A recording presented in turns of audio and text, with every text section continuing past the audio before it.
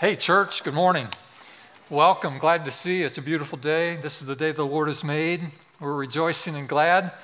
Glad you've joined us, and welcome online as well to all of you joining us from wherever you are today. We are continuing on the subject of the Sabbath. Let me just remind you that the minute that Jesus stepped into his public ministry, he staked claims on the Sabbath. See, the Sabbath had been hijacked by legalists, the religious leaders of the day who were more interested in their power and control, using the law to manipulate people. And Jesus comes along and he says, no, you've been mistreating the Sabbath, and watch what I'm going to do to it. So immediately he walks into history and he starts healing people. On the Sabbath, he cast out demons. That's in Mark 1. He heals scoliosis in Luke 13. He shrinks peripheral edema, unusual swelling, Luke 14. Cures blindness, John 9. Feeds the hungry, Mark 2. Unlocks paralysis of a hand in Matthew 12. Lowers a high fever in Mark chapter 1. And so throughout the Gospel of Mark, we see Jesus taking a hold, staking claim, not only as the Lord of the Sabbath, but to re-emphasize the meaning and the significance and the intent of the Sabbath day. And so I want us to learn from him today and embrace the opportunity to authentically practice the Sabbath day. The opening passages of Mark, here's what Jesus does. He casts out a demon from a church usher, which is required from time to time.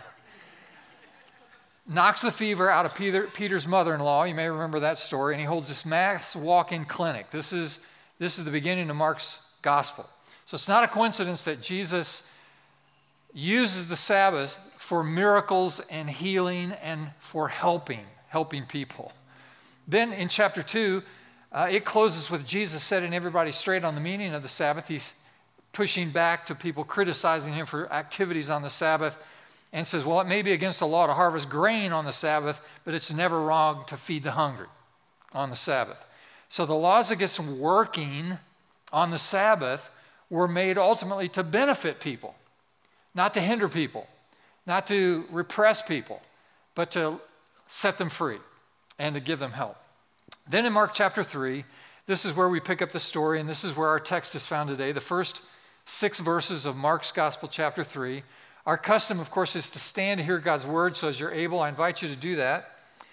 Now, why do we stand for the reading of the Scripture? Let me just remind you that we do this out of respect for the Scripture, to honor the authority, the loving authority that the Scripture has in our lives. And I know that it's maybe disruptive for some. You know, I just ask you to stand. You go, come on, I just got comfortable. Why are you making me stand? But listen, if your favorite high school team had just won a state championship, and they came back to your gym for a celebration rally, and you were sitting there in the gymnasium waiting for your team to come in, and the team walks into the gym, what are you going to do? I'll tell you what you're going to do. You're going to stand and you're going to cheer. On top of that, you're going to cheer loudly because this team of students have just made us all proud and made us all happy, and we're excited about celebrating the state championship. And we stand for the Word of God because we are about to hear the words of God. And this is we're celebrating, and we stand to express honor. So that's the idea. So here's verse 1. Jesus went into the synagogue again and noticed a man with a deformed hand. And since it was the Sabbath, Jesus' enemies watched him closely. If he healed the man's hand, they planned to accuse him of working on the Sabbath. So Jesus said to the man with the deformed hand, "Come and stand in front of everybody."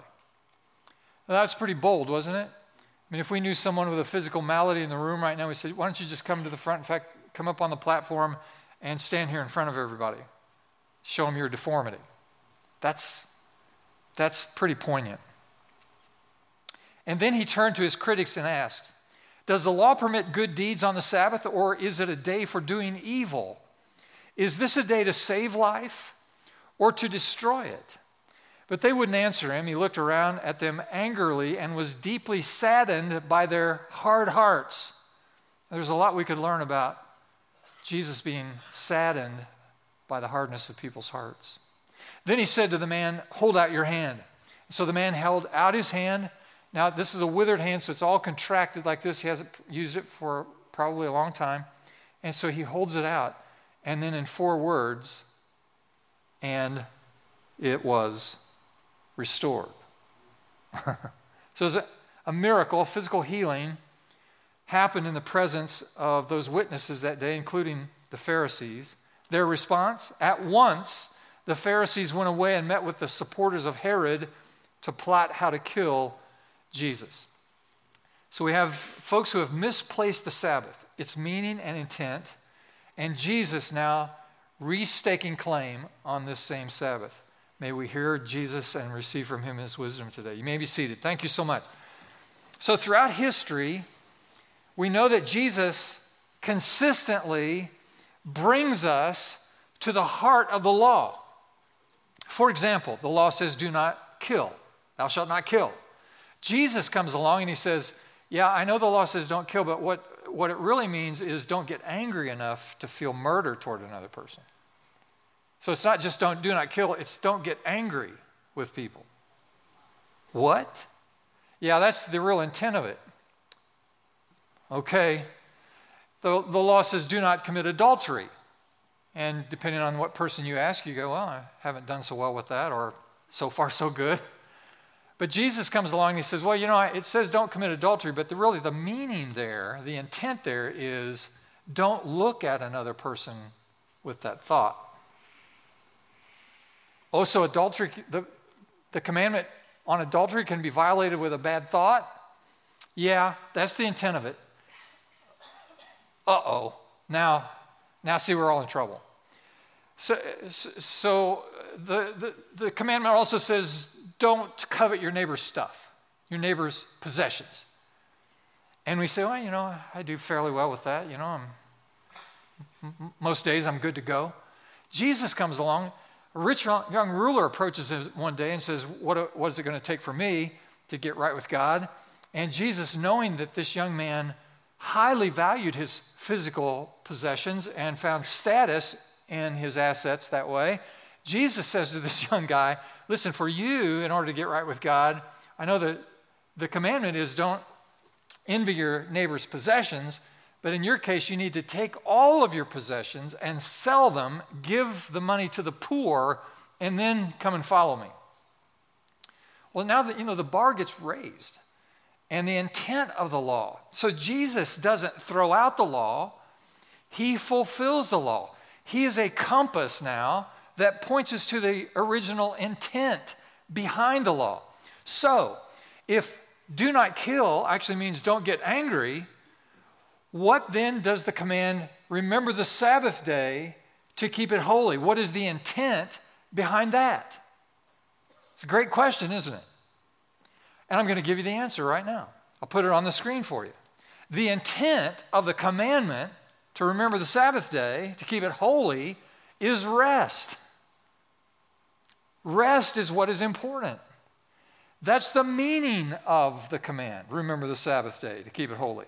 This is the motivation behind the commandment. Remember the Sabbath day, to keep it holy. It is the intent, the design, the purpose of the command, remember the Sabbath day. The intent of Sabbath is to rest. In fact, Sabbath literally means to stop. Stop what you're doing and rest. People don't, therefore, guard the Sabbath, or they don't protect the Sabbath because they acknowledge the Sabbath, or they adhere to the Sabbath in some kind of ritualistic, legalistic way. That's not what's happening. So people don't guard it, they don't protect it, they don't save the Sabbath. As it turns out, the Sabbath saves us and guards us and protects us. So the meaning of rest to a man who cannot walk, what's a Sabbath for a guy who can't walk? A Sabbath for him is get up and walk. The Sabbath meaning to a person who is hungry and starving is to eat and be satisfied. That's the Sabbath. Peter's mother-in-law, you may remember this story, had a high fever, and Jesus went to the home there and healed his mother-in-law. And the Bible says she immediately got up. So the whole point wasn't just to heal her fever, but for her to get up and start practicing her gift of hospitality and taking care of her son-in-law's special friend, Jesus. So if you sit inside at a desk all week, then rest for you, Sabbath for you, would be to get outside and move around. Do some exercise. If you perform manual labor all week, then rest for you would be to lie down and take a nap. Stop and rest. Sabbath. Remember the first day of summer vacation when you were in grade school? The first day of summer vacation, do you remember that day? Listen, this is the best definition of Sabbath for me. First day of summer vacation. I remember fourth grade, and we were coming to the end of the year. Now, fourth grade is about 10 years old. Now, think about this. School lasted for 9 months, and when you're only 10 years old, 9 months is a big chunk of your life. Compared to my age now, I did the math on this, it's like 6 years worth of school year. That's why it felt like forever, right? Can I get a witness? Going to school when you're a kid just felt like my whole life is being wasted here. At least that was my attitude. It's not a good attitude, it was just mine. In fact, I remember my first day of school. I can describe for you the room, my first day of kindergarten, the first day. I can describe my teacher to you, what she was wearing. I can remember the type of desks we were sitting in. And I remember the first conscious thought on the first day of the first 10 minutes of kindergarten in my life. And my thought was, I got to get out of here. This is not where I need to be. My goal is to get out. So fourth grade, it went on and on. I was so looking forward to the end of school. 2 weeks before the end of school, our teacher had given us an assignment. You have to complete a project. I do not recall what the project was about. All I remember was I didn't do it. Because I figured there's only 2 weeks left, forget the project. And on the last day of school, our teacher stood up and announced, if you have not turned in your project, you 4 or 5 knuckleheads, then you will not be advanced to 5th grade. You won't get passed into 5th grade until you turn in the report project. Okay, so I have to go home, tell my mother about this project. Could you help me with this project? So I had to hear it from my mom, and then we got this project done. The next day, delivered the project. Okay, you're passed through to 5th grade. This is Sabbath. This is Sabbath. My favorite rock and roll song of all times, and there isn't a close second. In fact, if you ask me, what are your top 3 rock and roll tunes? I'd say, well, I don't know, but I got my top. This is my favorite rock and roll song of all time, and it's Alice Cooper's School's Out. And I love that song. In fact, I would almost like to play it right now, but it's not appropriate. People would be dancing in the aisles. School's out for summer. School's out forever. That's as good a song as you can get right there. That is fantastic. So that's Sabbath to me. First day of summer vacation. It is freedom. It is wonderful. It is rest from all this stuff. So what we find in Jesus is this admonition to remember the need that we all have for this rest. Not just when you're 10 years old trying to get out of 4th grade, but rest from being hurt. Rest from our worries. Rest from the fast-paced nature of our world. You and I were designed to get away.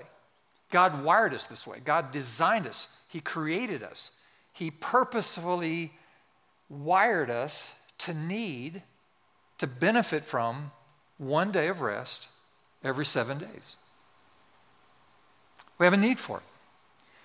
And it's rest from pressure points. It's rest from stress points, information overload, all that stuff. So we live in this 24/7 world now, and Jesus admonishes us. Look at it on the screen, Matthew 11. Here's what Jesus says. Take my yoke upon you, learn from me. I am gentle and humble in heart, and you will find rest for your souls. Rest for your souls. Let me give you just a handful of examples where we need rest today. It's on your outline. Very quickly. Number one, rest from being hurt. Now, everyone picks up a collection of hurts as the years go by. We've all been hurt. We've all been disappointed. We've all had losses. We've all been offended. We've all been betrayed and hurt in some capacity. All of us hurt each other. We've all been hurt. I think about a child and his friend who find the father's pistol and they begin to play with it. The teacher driving home gets distracted while reaching for her purse and she doesn't see the young woman who's jogging. The pallet falls off the truck into the path of a teenage driver. A lump is found in the breast or the groin or the neck. The parents tell the children one Saturday morning, it's not your fault. Mommy and Daddy will always love you, but just not enough to stay married. It takes time in our physical bodies, as we know, when we get injured or damaged, it takes time to heal. And likewise, from our spiritual and emotional injuries, it takes time to heal. Look at this statement. It's a simple statement. Rest gives our souls the time they need to heal. Rest gives our souls the time they need to heal. Rest from being hurt. Second, rest from heavy labors. Now, we can identify with this. Manual labor has its own reminder to stop. I mean, there are just so many bricks that you can lift till your body says, we're not lifting any more bricks. We're going to have to rest, have to recover. But unfortunately, other types of labor may not remind us of the need to lay down our burdens. So those of us who have to answer emails all day long or manage Zoom calls or work with customers, and on the list goes of pressure points and stress points. So Jesus calls us not only from our physical burdens, but from all of the trials that are associated with our labors. Here's the statement, put it on the screen. If we are to treat our bodies as temples, we must allow time for physical, mental, and spiritual recovery from the labors of the week. So from our hurts and rest from our labors. Here's number 3, rest from the pace of the world. Now you've probably seen a time lapse where a person has videotaped from some height, some elevation, people moving around about in a cityscape, up and down the sidewalks, and cars moving maybe on escalators, and they speed up the time lapse, and so people are scurrying about. They look like little ants, just running around like this. It's interesting. In 1990, there was a study that was done for the British Council by Dr. Richard Wiseman, and he recorded how fast people walked in cities, major cities of the world, New York, Tokyo, so forth. And universally, and perhaps not surprisingly, he discovered that the faster-paced cities universally had higher instances of coronary artery disease. Now, this isn't intuitive, so you have to listen and let this soak in. The faster people were walking in the streets of these major cities, the higher the likelihood was of coronary artery disease. So apparently, the faster you walk, the more disease you're susceptible to. It's all about pace, the pace of life.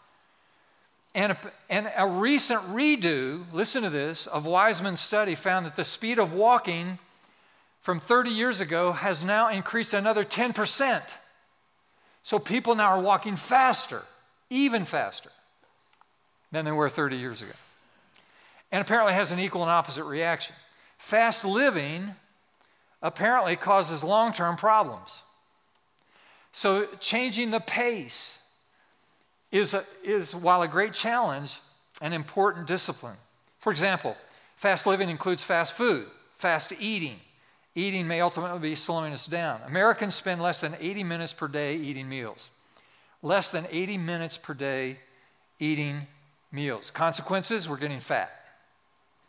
Just look around. Nearly 35% of our population has a body mass index, BMI, over 30. A BMI of more than 25 is considered overweight, and one of more than 30 is considered obese. And 35% of Americans right now are considered obese because of their BMI. Contrast that with France. The French spend more than 2 hours a day eating their meals. Compared that to 80 minutes for Americans, 2 hours, 120 minutes for the French. And only 10% of people living in France have a BMI over 30, compared to 30% in America. In 1972, Americans spent $3 billion a year on fast food. 1972, $3 billion. The number today is $130 billion on fast food. Talking about pace. Taking time to sit down and eat apparently is a sacred thing, is a biblical business. When Beth and I were raising our boys, Beth was insistent that every time it was possible, we would always sit down as a family and have a meal together.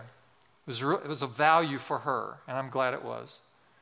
And it's a lost art in our culture today. People are running, meeting each other on the road.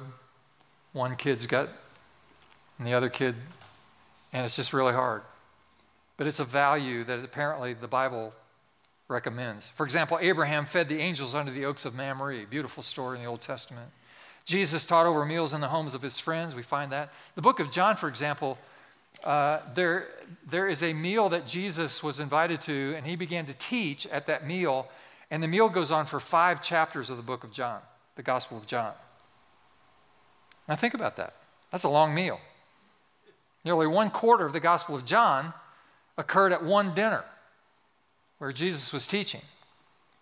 Now the question begged to be asked is, I wonder what would happen if they had chosen fast food that night and have the gospel. So eating fast food, we get calories in our bodies fast, but by taking the time to cook and dine, we nourish our souls. Let me put this statement on the screen. Fast-paced lives leave less time for activities that actually build family and friendships. I've learned the most about this particular practice from our good friends in Kazakhstan, Central Asia, because the Kazakhs have this beautiful cultural tradition of long and festive meals. And meals in Kazakhstan last hours and hours. And if they have guests in the house, it can be an all-day affair. And it's a remarkable part of their culture. So here's number 4. Rest from the speed of change. From the speed of change. We have a number of computer geeks on our staff here at Union Chapel. And I carry an iPad around. And recently I had one of my apps had a prompt that appeared on it. And it bothers me every time I open it. And I see that prompt on my app. It distracts me. I don't like it. And I spent days trying to get that prompt off my app. And I couldn't do it. And so I show up at staff meeting the following week, And I said, I got this prompt on my app. The first arm that reached for my iPad, I handed it to him. And 3.5 seconds later, the prompt was gone off the app. And then you get that look. You know that look? And the nonverbal is, I don't even know why they give people like you one of those iPads. I don't know what the heck you're doing.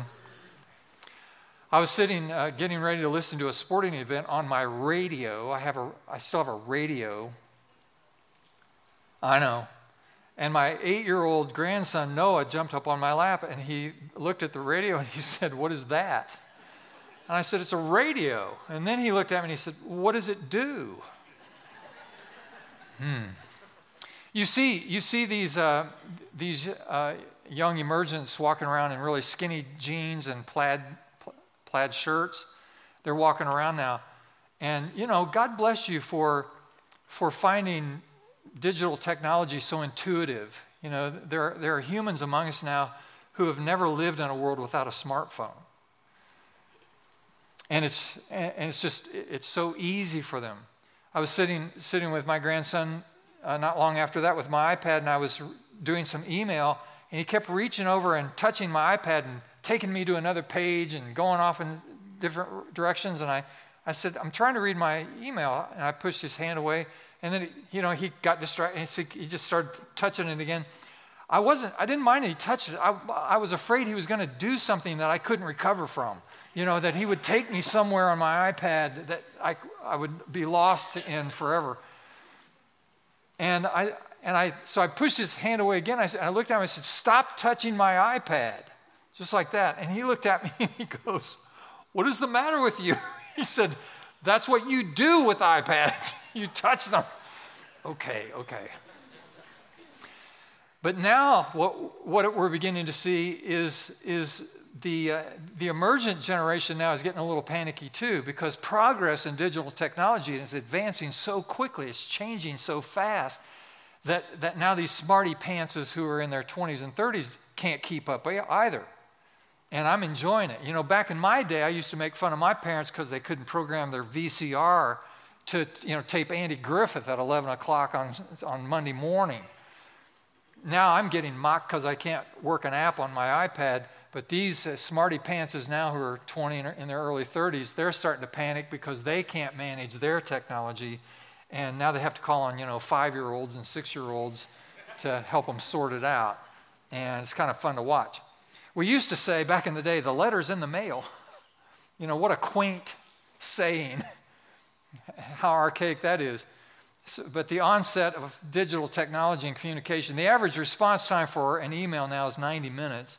The average response time for a text or an Instagram, something like that, is 90 seconds. So today, more than 90% of Americans keep their mobile phone within physical reach 24/7. 9 out of 10 people are never out of literal physical reach of their phone. And you've heard me talk about this some, and I won't linger, but it's not a good thing. And we need a break from the technology and the pace that it creates. And when I spent an entire message on this recently, it made people panic. Folks are having panic attacks right in the room. There were people who literally got up and walked out. And the reason they got worked up because I suggested that they set their device down for a day or 2 days or 3 days, or maybe they need to leave it alone for a week, and some of you maybe for a month. Hyperventilation. And the reason for that is because people are addicted to these machines. There's a physiological, chemical addiction, just like any addiction to anything, that occurs with these machines. And that's not speculation. That's science. Even the folks who build these machines will tell you, we build them to make them addictive, so more people will buy our products. And so there's a conspiracy to cause us to be absolutely dependent on these things. And I'm suggesting that we need to also develop a rhythm that gives us rest from the changes that are happening. Here's number 5, rest from the job. Some of you are going, "Thank God he's off that subject." Yeah, I was starting to get sweaty. My parents' generation tended to have long-term careers. My generation is similar, but the younger you are, the more uncertain your vocational and career path will be. Back in my parents' day, a guy would start to work, a woman would start to work for a company, they'd work for that company their whole lives, go to the same school, finish their professions, would linger for an entire lifetime. And according to the Bureau of Labor Statistics, the average young married couple in 1969 worked 56 hours a week. 30 years later, this number had risen to 67 hours. So from 56 to 67, 11 hours more in a week. And it continues to accelerate. And the stats hold for couples with and without children. And what's happening is that we are working more and more and more hours, and we have less job certainty. So there's more uncertainty and yet more demands on the time spent. One of the reasons for this is because of the technology, and the technology on the face of it promises more efficiency, and you have to spend less time working, but just the opposite's true. Technology allows you to multitask now, and so you can do more things at the same time. And so what it does is compound the pressure and compound the duration of the amount of time that people are working. And as technology advances, this is going to only increase and get exacerbated, that you're going to spend more time working with less certainty, longer duration of work with less certainty in those jobs. And we need rest. Let me make this statement, see if you agree with it. Resting is even more necessary in uncertain times. Do you agree with that? Would you suggest that we're living in uncertain times right now? I would describe these as uncertain times. In every way imaginable, uncertain. It helps us remember that God is in control and that our identity is not dependent on the work we do. That's why we need rest from the job. Well, here's the last thought. That is rest from information. This is kind of doubling back. Peter Drucker was best known for his work on management philosophy. He was kind of the guru and still is in a lot of ways. He argued that executives who are managing large corporations and companies, that they need large quantities of uninterrupted time to make executive decisions. You probably used that phrase. I had to make an executive decision. Effective leaders carve out these blocks of time, as Drucker reported, to synthesize information, weigh the risks, plan strategies. And that's not complicated, is it? I mean, that's not rocket science. I mean, it makes sense that the more complex the challenges and decisions you need to make, the more time you need to sort those out. Anthropologists, curiously enough, have also reported from their studies of ancient civilizations, watch this, that as they've studied ancient civilizations, they have come to the conclusion that uninterrupted time, carving out enough time to think about what that civilization they want it to be and how they want it to look, it was actually the key to making civilization possible. To interpret that, to say it another way, that leisure time has been the key to the formation of civilizations throughout human history. That's interesting, isn't it? So think about it. I don't know anyone who's not required to make executive decisions all the time. I mean, all of our lives are complicated. And so we're making executive complex choices on a daily basis. I mean, running a home is a complex proposition. Raising kids, you could argue that's the most complex challenge in all of life. And folks have to do that every day. Figuring out all the aspects of life requires executive skills. So uninterrupted time allows us to separate what's important from what's merely urgent. Now, what happens to most of us is that we spin in place. And all we do is respond to the things that are making the most noise, the most urgent matters. And we are not disciplined enough to take a Sabbath and rest long enough, quiet enough, in an uninterrupted fashion so that we can actually process what's important versus what's urgent, so that major decisions, executive decisions, can be made about life and the important matters of our life. Now, I'm not very good at some of the points I've made today. You know, I'm not great practicing what I'm preaching today. I need to do better with this whole Sabbath thing. But this point I'm making right now, rest from information and the pressure of that, I'm an expert at this. I'm really good at this. I have a PhD in carving out uninterrupted, quiet space. I really do this well. And my wife will attest to it. She's the one who suffered the most because of it. Because she likes noise. She likes conversation. She likes interaction. And for me, I need just the opposite. And I deal with lots of complex questions on a regular basis. And I have to have time, uninterrupted time. And I'm good at resting from information. There are times when I don't know where my phone is. And I don't panic.